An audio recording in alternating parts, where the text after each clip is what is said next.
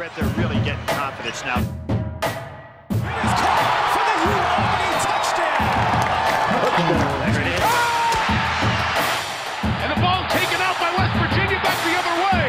The Mountaineers took it out of his hands. The Running Rebs are going to wrap this one up in easy fashion. All right, everybody. Welcome back to another episode of Keri and the Cooge. We are here in upstate. It's been a little cold and snowy, so we know the Keri ain't happy about that.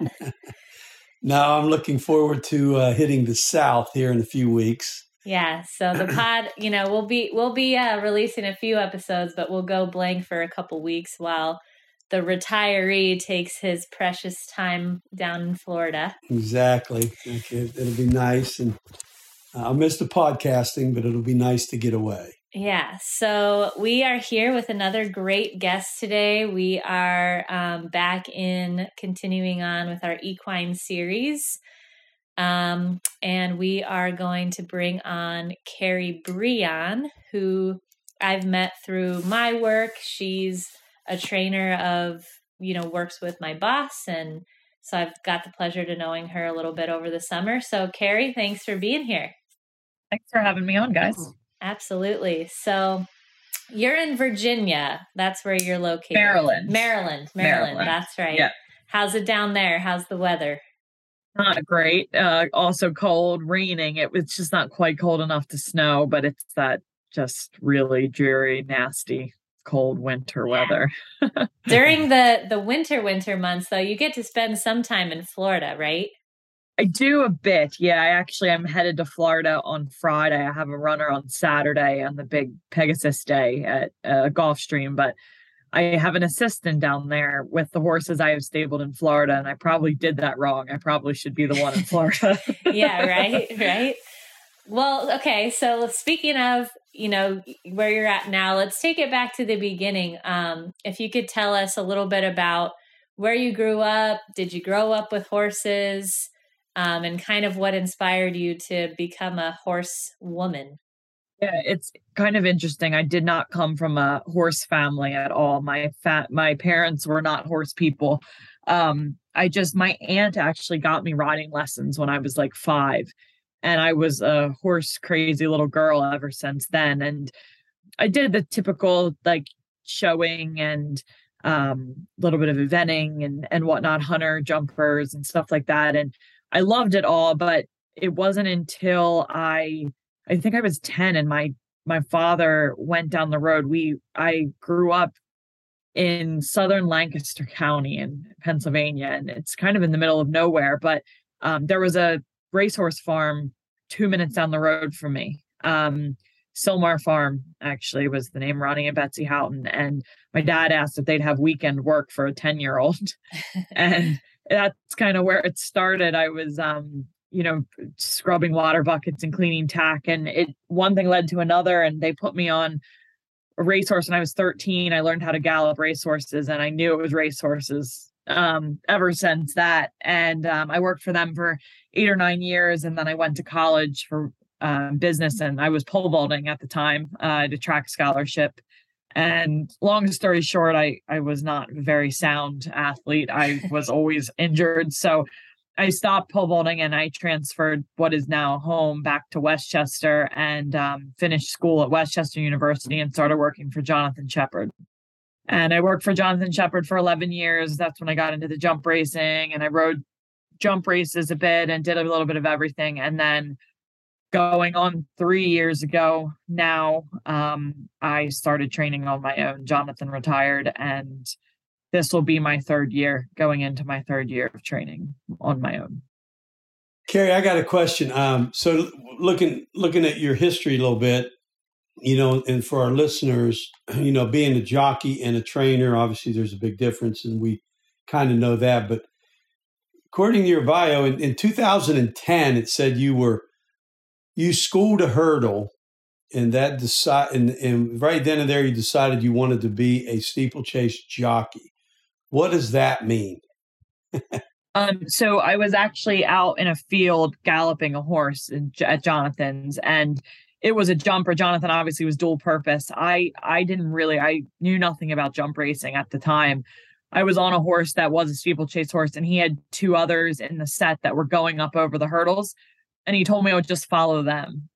And I was like, okay, I guess. And I went up over the hurdles on a horse, and I obviously had done a lot of jumping, like show riding and stuff, but it's totally different. And I don't know, it was that day I said, all right, jump racing's for me. And that kind of started it all. Well, that's awesome. And, even to go back a little bit further than that, when you say, from when you're at the beginning stage, when you went to that neighboring farm and they put you on a racehorse and then you worked there for 8 or 9 years, what did that work consist of? Yeah, I mean, so that was all flat racing. They did not have jumpers. And, I started, like I said, scrubbing water buckets and cleaning tack, and then learned how to gallop. And then actually my senior year of high school, I was on a work leave for the morning, and I literally was an assistant trainer. I ran the stable, and I got loads of experience working for them. And, kind of that solidified I wanted to be in racing. I knew working for them and having that experience that I definitely wanted to be in racing, and I didn't even know what jump racing was at that time. So at that stage, it was just the flat racing. It wasn't until I went to work for Jonathan a year or two later after leaving there that I was kind of brought into this whole new world, that you can do both. And it's pretty exciting. So again, just my ignorance in what you do kind of. I think too, also our listeners, I think our listeners, aren't necessarily horse industry people. This is a new segment for us. Sure. So we're asking you as the expert. Yeah. So when you say flat races, I mean, I think everybody knows what that is. But were you running on turf, or were you running on dirt, or both, or? Yeah, both. It's, flat racing is flat racing. They run on turf, dirt, all weather, synthetic surfaces.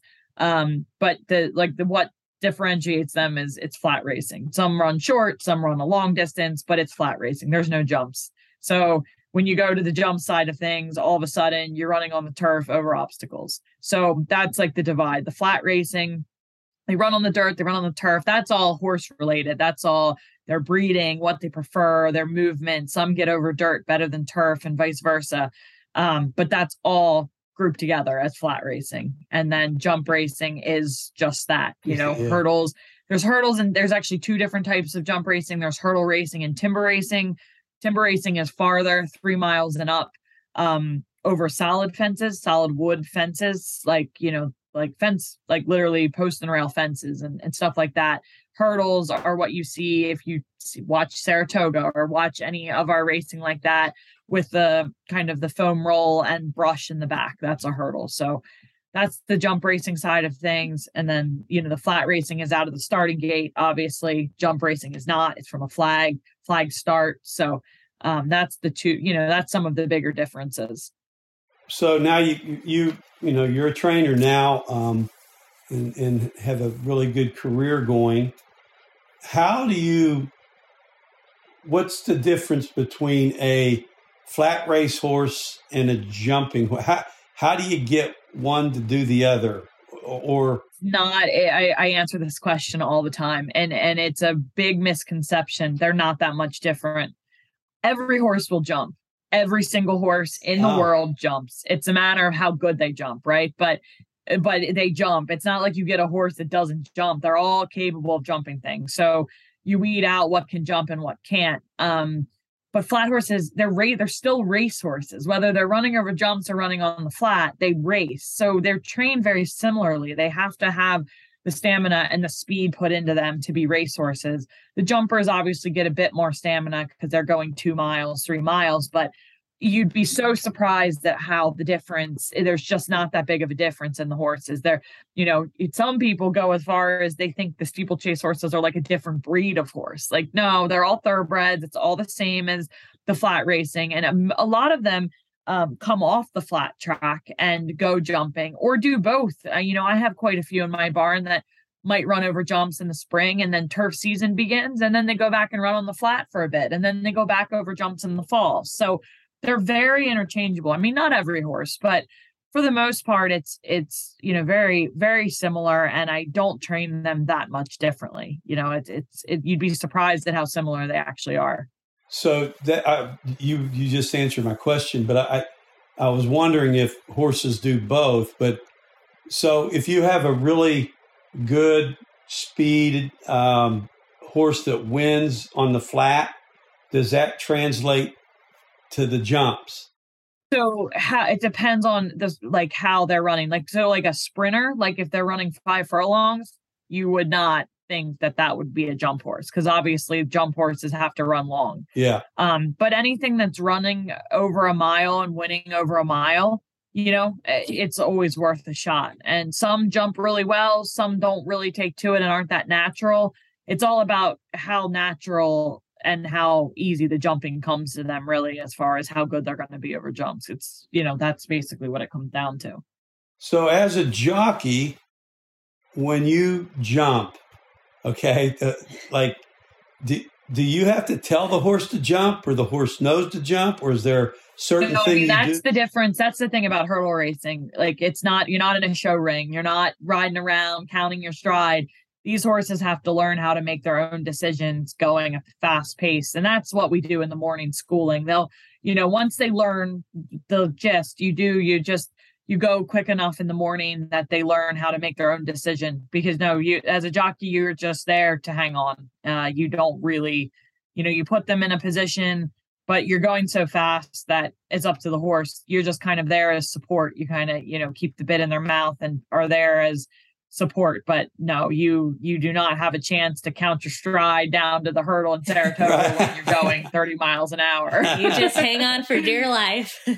Yeah, basically. I mean, so when going back to your story about the first time you basically just went over a jump by accident because he said, just follow those other horses. And you say that's when you knew.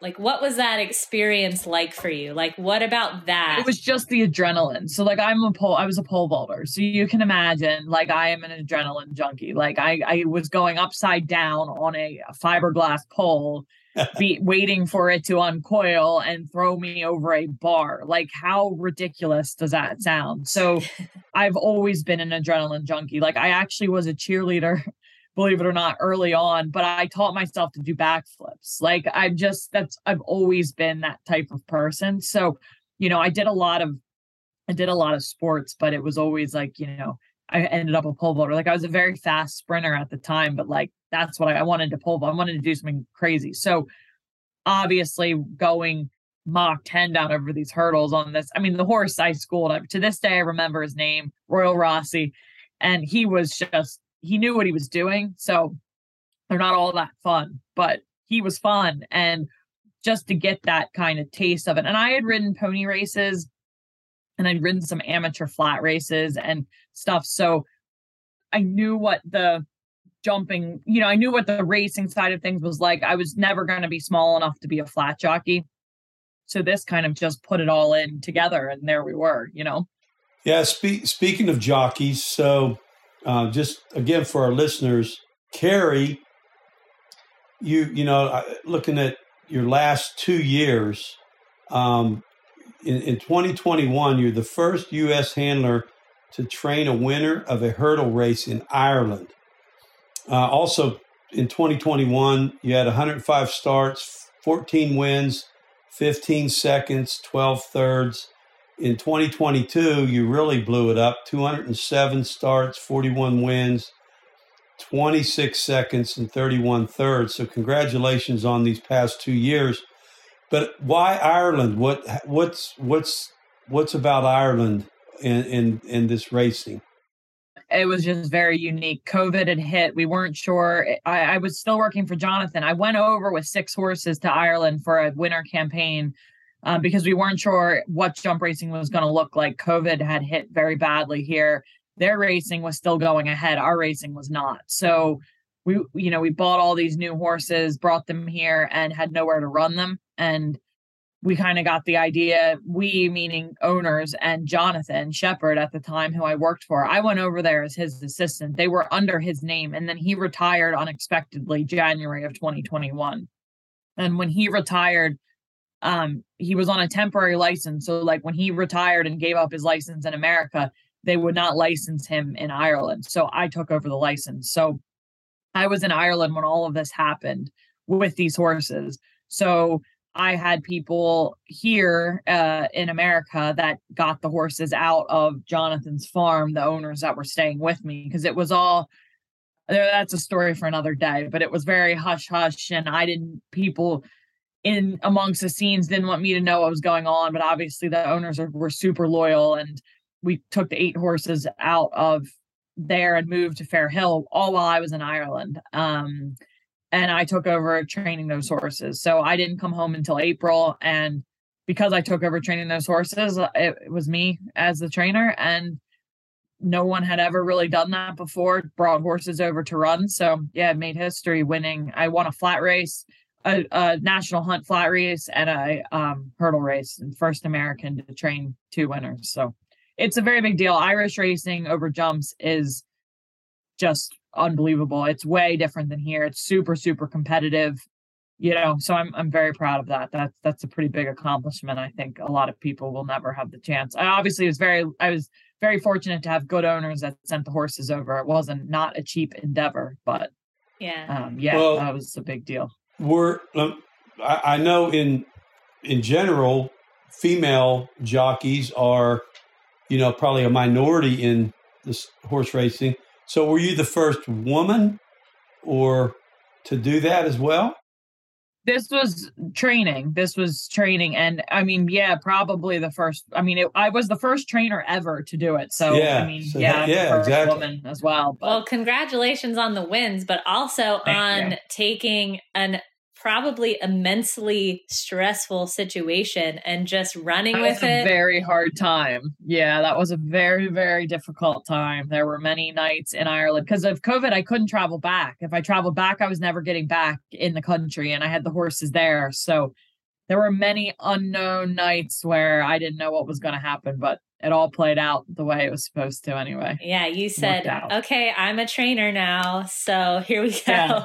Or a head trainer. That was fine. It was more everything at home. It was very hard to do that from Ireland. My sister was a huge help. She set the business up, and my assistant, Amber, at the time, took the horses out of the barn at where Jonathan was, and we got to Fair Hill, and Niall helped with the stall. I mean, it was a group effort, but it just all kind of came together at the right time. And like I said, we're here now, so it's worked out. Yeah, it really has.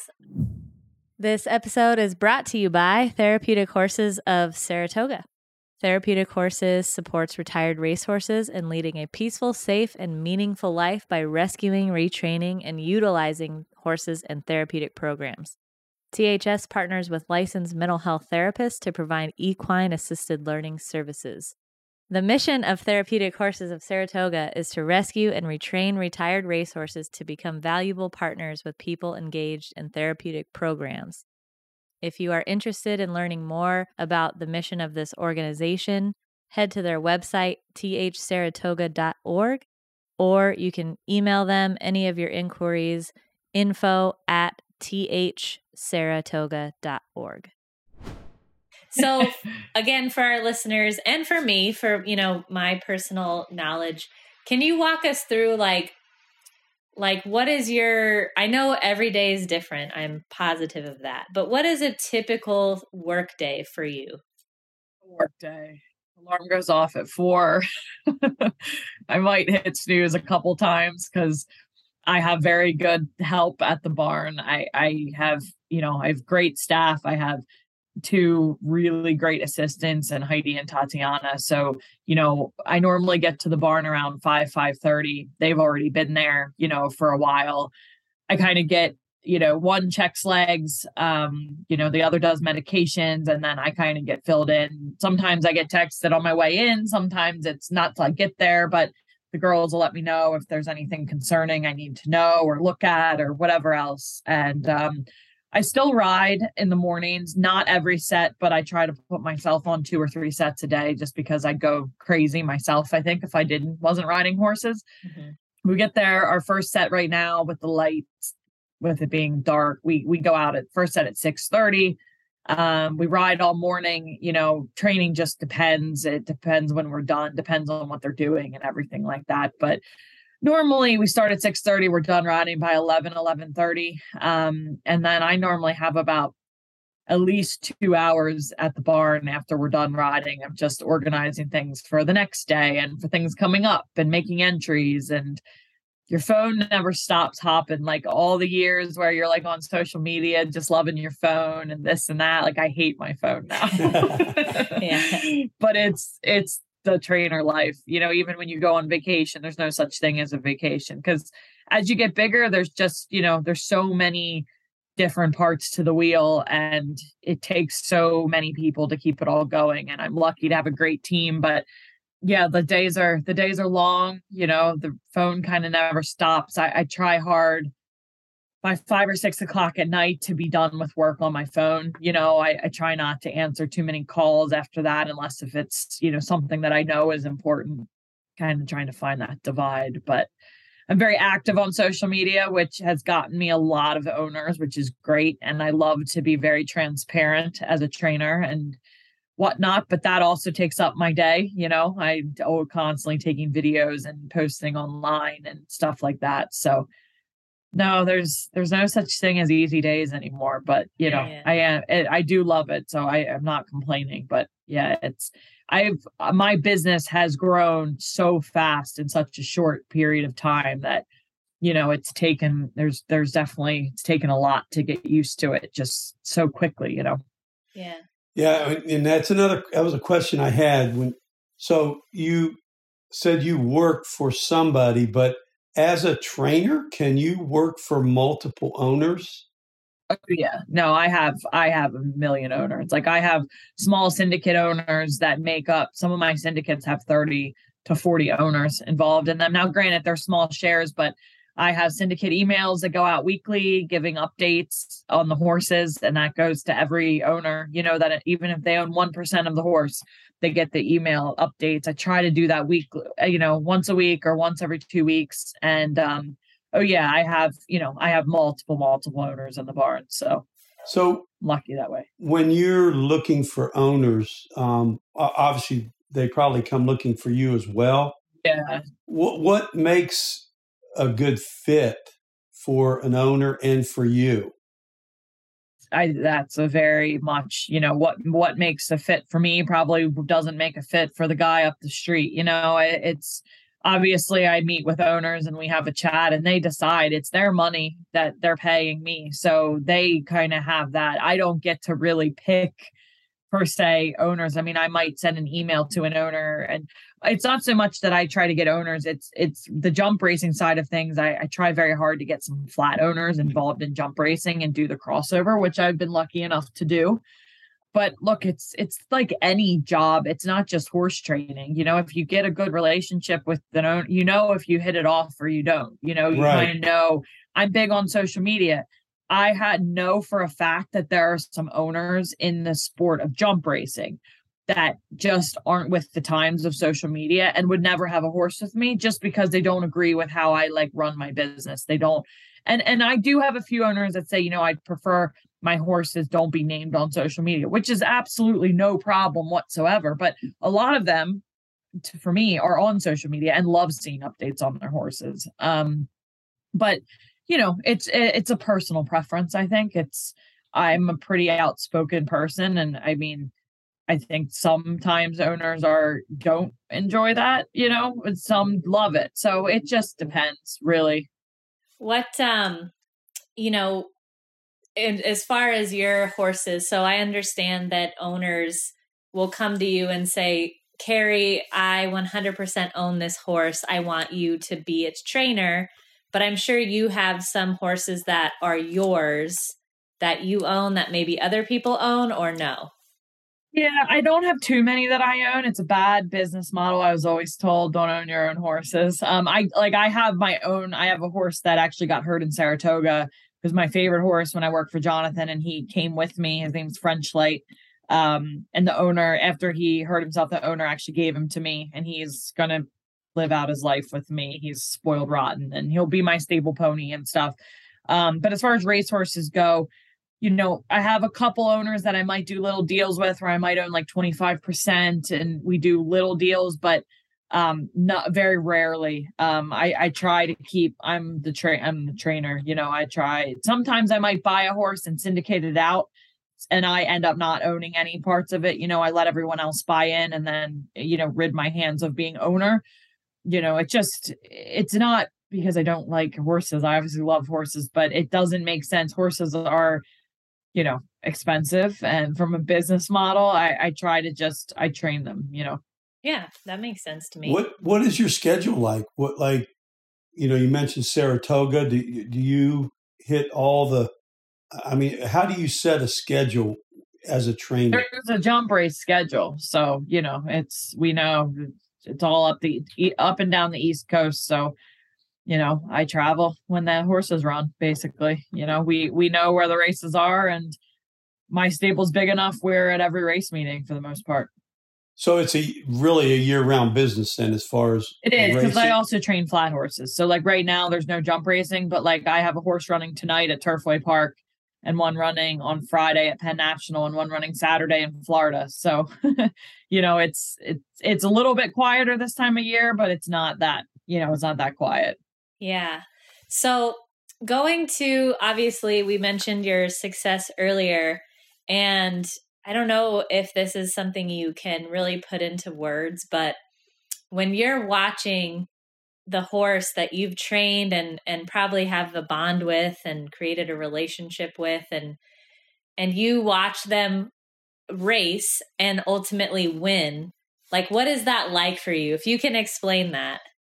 Yeah, I mean, look, I don't think I can really put into words. I don't have kids, but I would say it's like watching your kid do something like really exciting, right? Like you're super proud and, some more than others, like kind of depends where they come from. Like I had one win in Saratoga last year. It was his owner's first Saratoga winner. He had never won a race in Saratoga. I picked the horse out myself. He was pretty cheap considering what he had now won. And he was my favorite in the barn. He was one of my rides every day. Freddie Flintshire is his name. And, that was really special because just all those components coming together, it just kind of depends. But you're always like, you love winning. I get way more enjoyment out of winning races as a trainer than I did as a jockey. And I think that's just because I put so much more work into it. I mean, I'm up every morning. This is all I do really is, I eat, sleep and breathe it and I love it. So, and I'm competitive and of course I love winning, but it's more, you love being successful and the horse is being successful. You like to see that. So, and the jumping side of things, you see a lot of horses that might have lost their way on the flat and weren't really competing at a good level anymore. And then come jump racing and they get this new lease on life and you see them like really love it and like actually do better over jumps than they ever did on the flat. That's always really great to see. But yeah, they're like my kids, I'd say. Like, that's who I'm spend every single day with. So you hit on something too, like, so as a trainer, obviously you got all these races coming up. You can't be in 3 different places at one time. So like the world I grew up or worked in, I should say, in athletics, coaches watch tons of tape. Do you watch tape on horse? Do you watch the video on your horses? Is that anything that trainers do? Mean, well, yes and no. Like obviously I'm watching them run and I'll watch a replay, but no, it's not really. I mean, I might go back and watch and see, like, let me kind of pick apart their jumping a bit more or whatnot, go back and watch a replay. But that's more the jockeys that are watching the race tapes to kind of know, how a horse ran or how their opponents ran last time out. I mean, I wouldn't say I never watch races. I definitely do, but It wouldn't be as much of an advantage to a trainer as it is the riders, I would say. Oh, okay. How much time after a race do you get with the jockey to talk about the race? Well, jump racing, my jockey works for me. So I talk to him all the time. That's nothing. As far as flat racing goes, I mean, you don't get much, 2 minutes, right? Yeah, like but I think there's a lot less to say about a flat race, to be honest with you. You take out the jumping side of things and there's only so much they're going to say, it's pretty simple. So. It shocked me when I first learned, like before I knew anything about horse racing, I had assumed like the jockey went with the horse.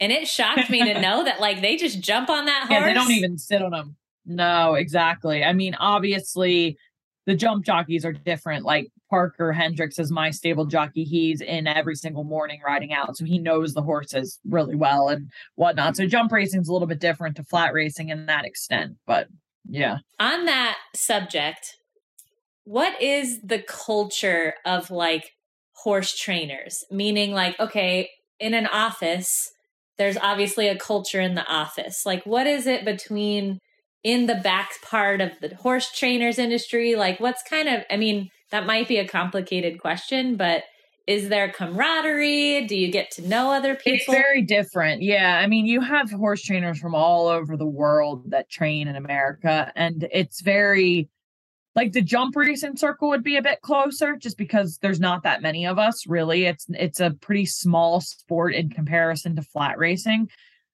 Flat racing, I mean, you might have your friends, but everyone's kind of out for themselves. I mean, it's a sport. It's how people are making a living. It's not really, you wouldn't necessarily feel all warm and fuzzy inside when you're, out there, especially as a female competing against the guys. Like, it's not that, I mean, I feel very respected. I don't play the woman card, and I don't feel that it's really a thing at this stage anyway, but I'm just saying, like, you're not one of the guys, so, from a jump racing standpoint, like I said, we're a little bit more, I have a couple good friends that I like, whether they're trainers or not, they are trainers, but I would consider friends. We obviously compete against each other, but we're friends. But yeah, it's, at the end of the day, we're all competitors. So it's a bit of a tricky one to be like, not many people I think are like really good friends doing it. So you're more like tight knit with your team, and you guys kind of just like go out, like do what you do and come back. And yeah, like our team that's where like the camaraderie really is what my stable and everyone that works for me and everything, because we're all working together for, the same goal, which is winners. And the barn is great when people are getting winners, that's. And another logistical question, and I was, able to visit you a couple times in this summer in your space in Saratoga. How do you know, like going from so many racetracks, like how do you know that that's your space? Like, do you rent that space? Are you assigned that space? Like for Saratoga, the jumpers just ship in there. That's just that they tell us that's where we go. And that's what it is like at most tracks. I mean, I can get stalls in Saratoga if I want to be there year round or, for the whole meet, which I might do this year. We'll see. It depends how many flat horses I have. But yeah, we know, they tell us. So. Gotcha. So Keri, you obviously, as we mentioned, have had a great last couple of years. Where do you see yourself? I know it's hard to predict the future, but where do you see yourself in 5 years? What's the pinnacle for you in the business you're in? I don't know, because like I would have said an Eclipse Award and this and that, and I've already done that right. In the first year. Yeah. You set the bar high. I think, I think probably what I'd love is just to get, right now I'm sort of known on the flat, and I'm just known as being like the queen of jumps racing, which is great, but I would love to be probably just as much respected on the flat and get some good flat horses to kind of take me that next level on the flat. It's all about, the horses and where you're running and, competing in places like New York and Kentucky. Those are kind of, that's the Mecca. So I think I am where I'd love to be in jump racing. I don't need to do, I've won 4 of the 5 grade ones. So, I mean, I guess win that last grade one that I haven't won yet. But as far as just my career goes, it's definitely to get more noticed and get better horses on the flat. Yeah. Awesome. That's awesome. Okay. Before we let you go, I feel honored. We got your 6 o'clock slot, which you typically turn your You did. Yeah. So thank you for that. But just for, one last little thing here, in the last couple of years being a head trainer, I know you've had a lot of probably amazing moments and memories, but what is one that particularly sticks out that you just will think about for the rest of your life? Yeah. Obviously winning the race in Ireland is one, but I would have to say when the Mean Queen beat Snap Decision in the American Grand National. That's our biggest grade 1. There was a lot of stuff, talked about after she beat him at Belmont, that she wouldn't beat him the second day, and she beat him twice, and that was that day. And that was probably the one day so far of my career that just is wow, when I think about it. So what'd you do to celebrate? A big headache the next morning. I'll tell you that much.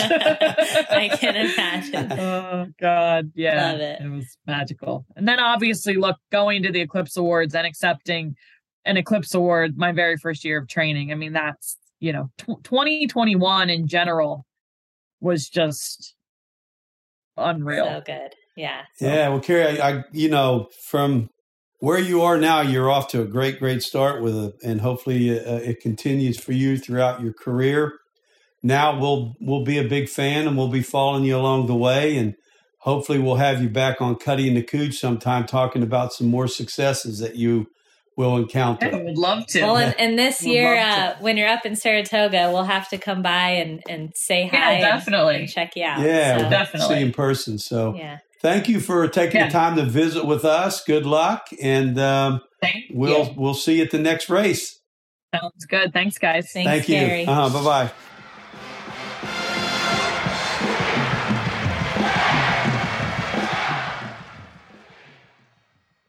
Thanks for listening, everyone. Wherever you're streaming this podcast, if you would be so kind as to give us a subscribe and maybe even a review. In addition, you can find us for any updates on social media, Facebook or Instagram. Our handle is @CuddyandTheCooge, Cuddy with a C, Cooge with a K. Or you can email any questions or submit any feedback to cuddyandthecooge@gmail.com. We would love to hear from you.